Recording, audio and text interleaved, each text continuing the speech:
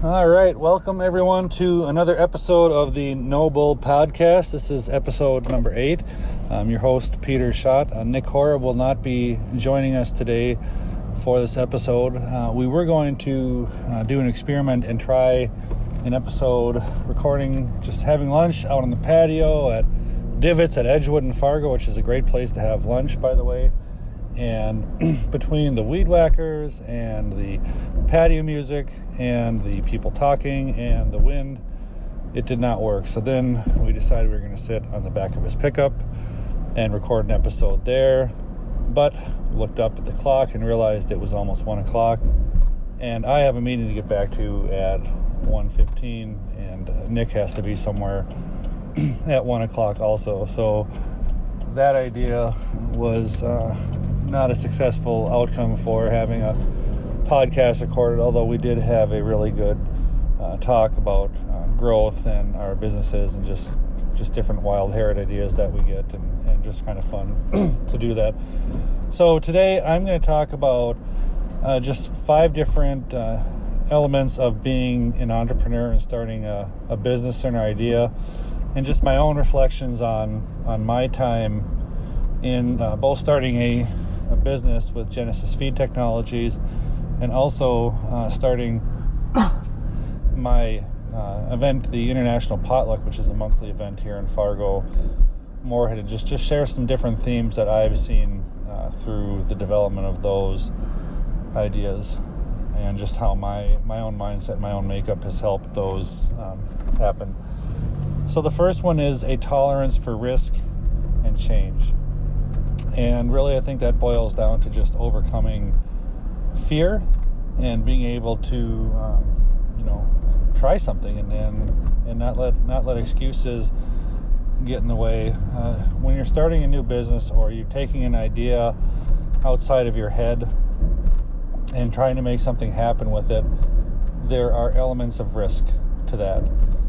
There's the risk of, are people going to think this is a stupid idea? Are they going to laugh at you? Is nobody going to show up? What if you try and fail? All those little voices and all those little things can get in the way of starting something new.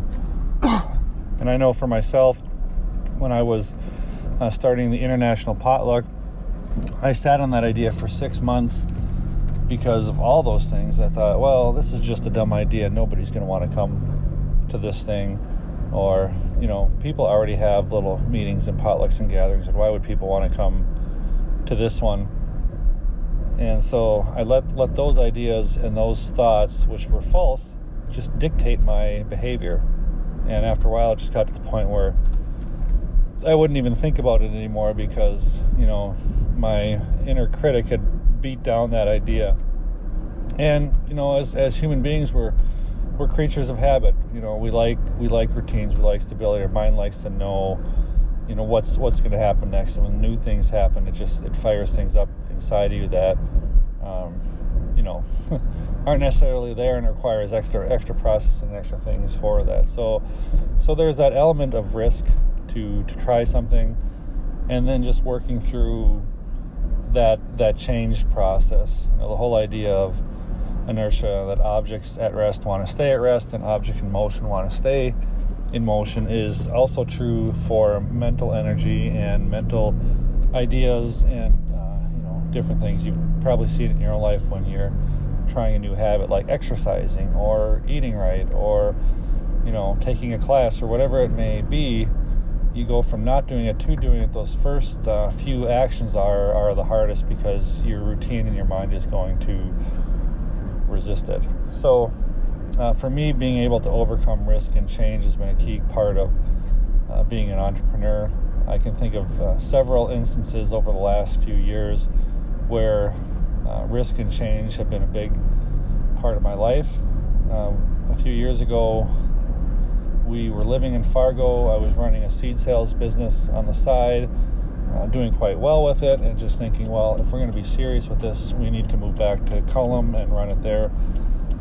So we did that, and that was a big risk to do that. I'm moving from a location where we had friends and we knew kind of what to expect, and we had our little community here.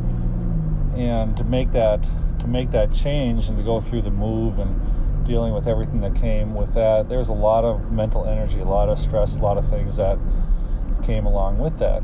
And what we realized 8 months into that venture was that was not where we were supposed to be. And so one could look at that as a failure, but I looked at it as being a success because I learned a lot about myself and this idea that I wanted to try. I went and tried it, and I realized it was not the right thing, and so we were able to move on to the next thing, and that eventually ended up being to move back to Fargo and work with Myriad Mobile. I wanted to get reconnected with working with young entrepreneurs and young technology professionals in different ways, and Myriad in downtown with Emerging Prairie and the Prairie Inn and all these things was a really good vehicle to do that. And so we had to take another risk and move back to Fargo.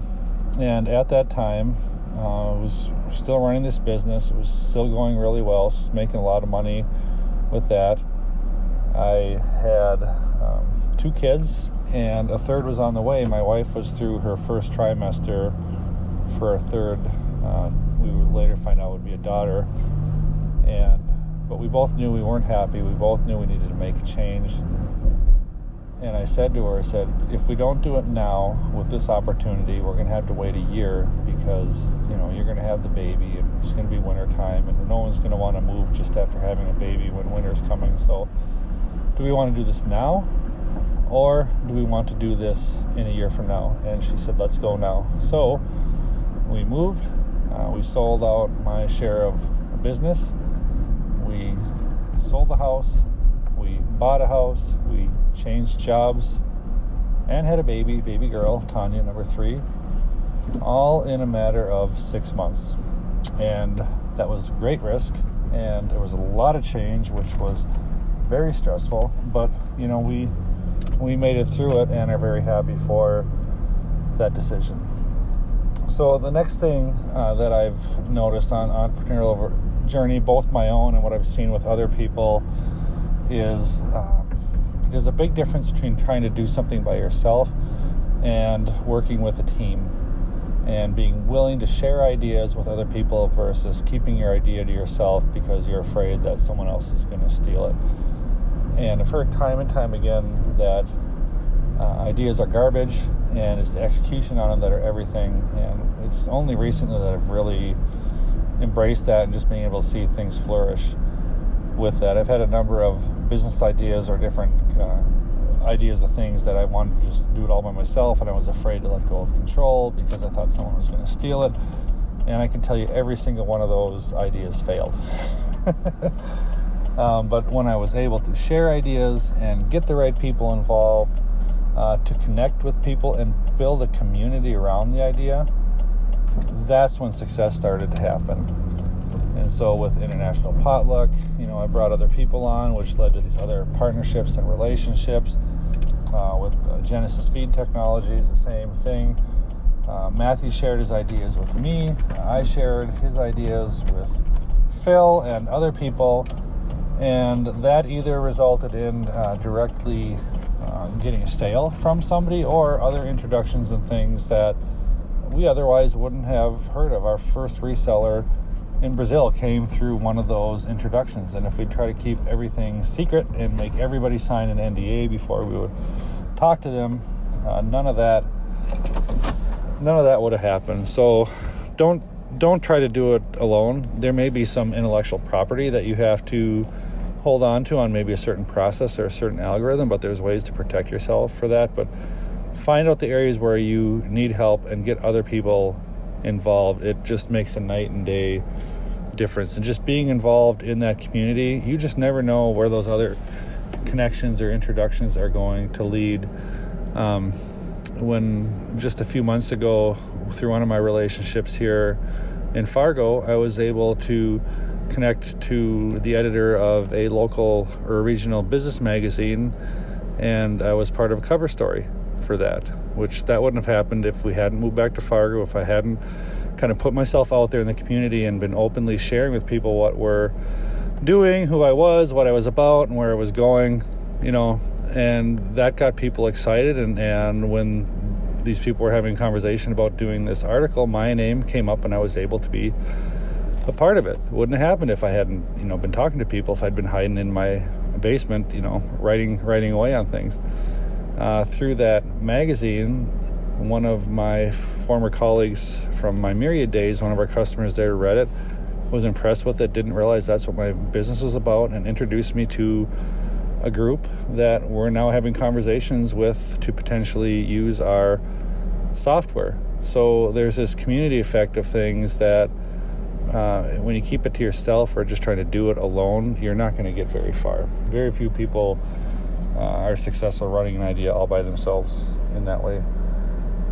The third one for me, and this is probably one of the biggest things and the most life-changing things for me, is meditation and mindfulness. So what I've noticed about myself and about other people is most people spend their day-to-day life either being so overly focused on the past, being filled with regret for I should have done that, or it's too late for this, or why didn't I do that, or they're so busy focusing on the future, fantasizing about when this or that happens, or worried about when the next this is going to come or what's going to happen with that they lose out on what's happening in this present moment here today. And I'm not saying you don't have goals, you don't have dreams, and that you don't learn from the past and not repeat mistakes, but for me, doing a practice of meditation, and I really got onto this from Brendon Burchard, has a YouTube video, Release Meditation. I would definitely recommend you look that up. It's a 25-minute video where he gets into the process and makes it really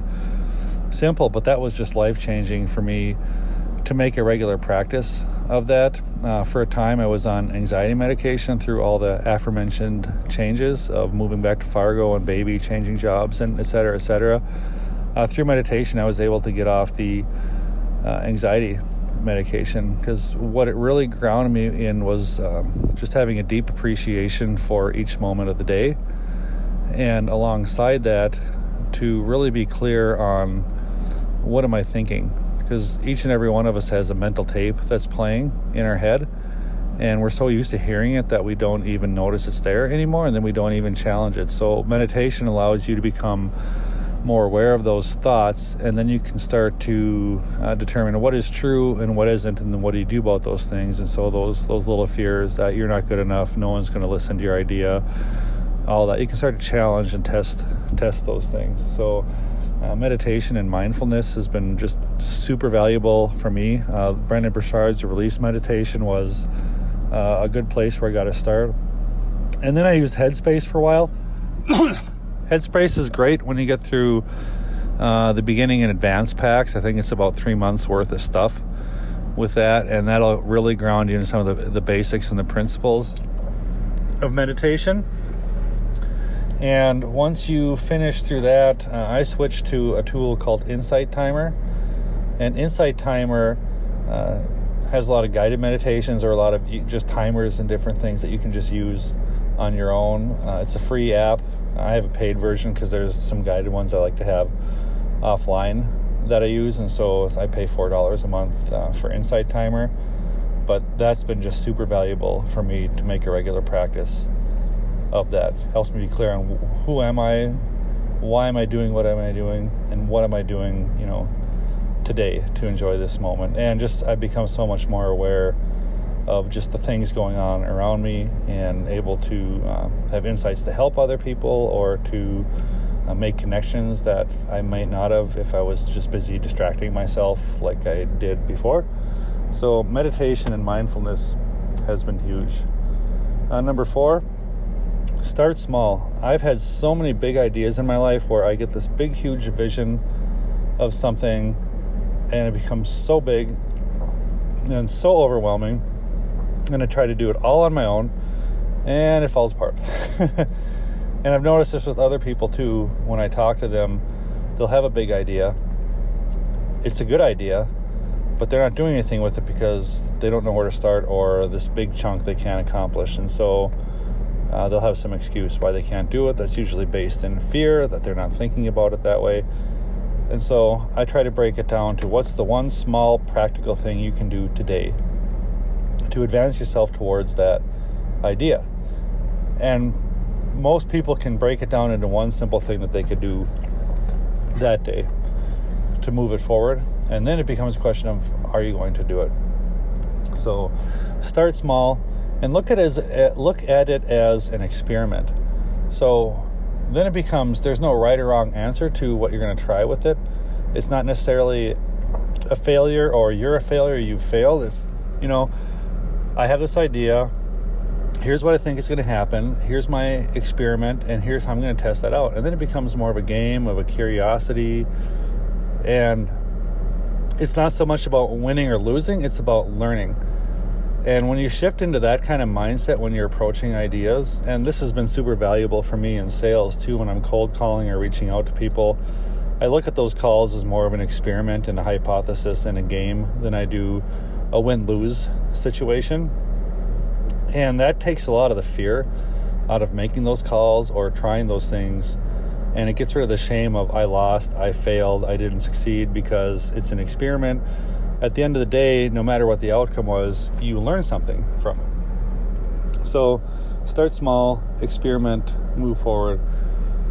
And the last one for me is staying curious. So it's so easy just to not question why something is the way it is, or not want to learn more. People say they do, but are they reading books? Are they following people? Are they asking people in their network questions, reading articles, trying different things? Are you exploring a hobby like photography, or walking out in nature and observing trees or plant life, or going to a football game and kind of looking at, what kind of plays are people what kind of plays are people doing? Just having that mindset of curiosity and that mindset of idea generation is key, because you do that in some areas of your life and it spills over into the rest. One of the guys that I follow and listen to quite a bit, James Altucher, he's very big on this also, and he talks about having an idea notepad where he writes down 10 new ideas a day and makes these lists. And for him, that helps cultivate that curiosity, that creativity, and keep that side of your brain fired up and active. So when you're approaching a problem at work or a problem with your business, when you have a mindset of curiosity, you have a mindset of openness, of possibility. When you don't have a mindset of curiosity, you just kind of assume something isn't going to work, and then you find reasons to justify your thoughts behind it. So stay curious, read authors from different subjects, maybe something you don't know much about. Go to a concert or a musical or a play or some art exhibit.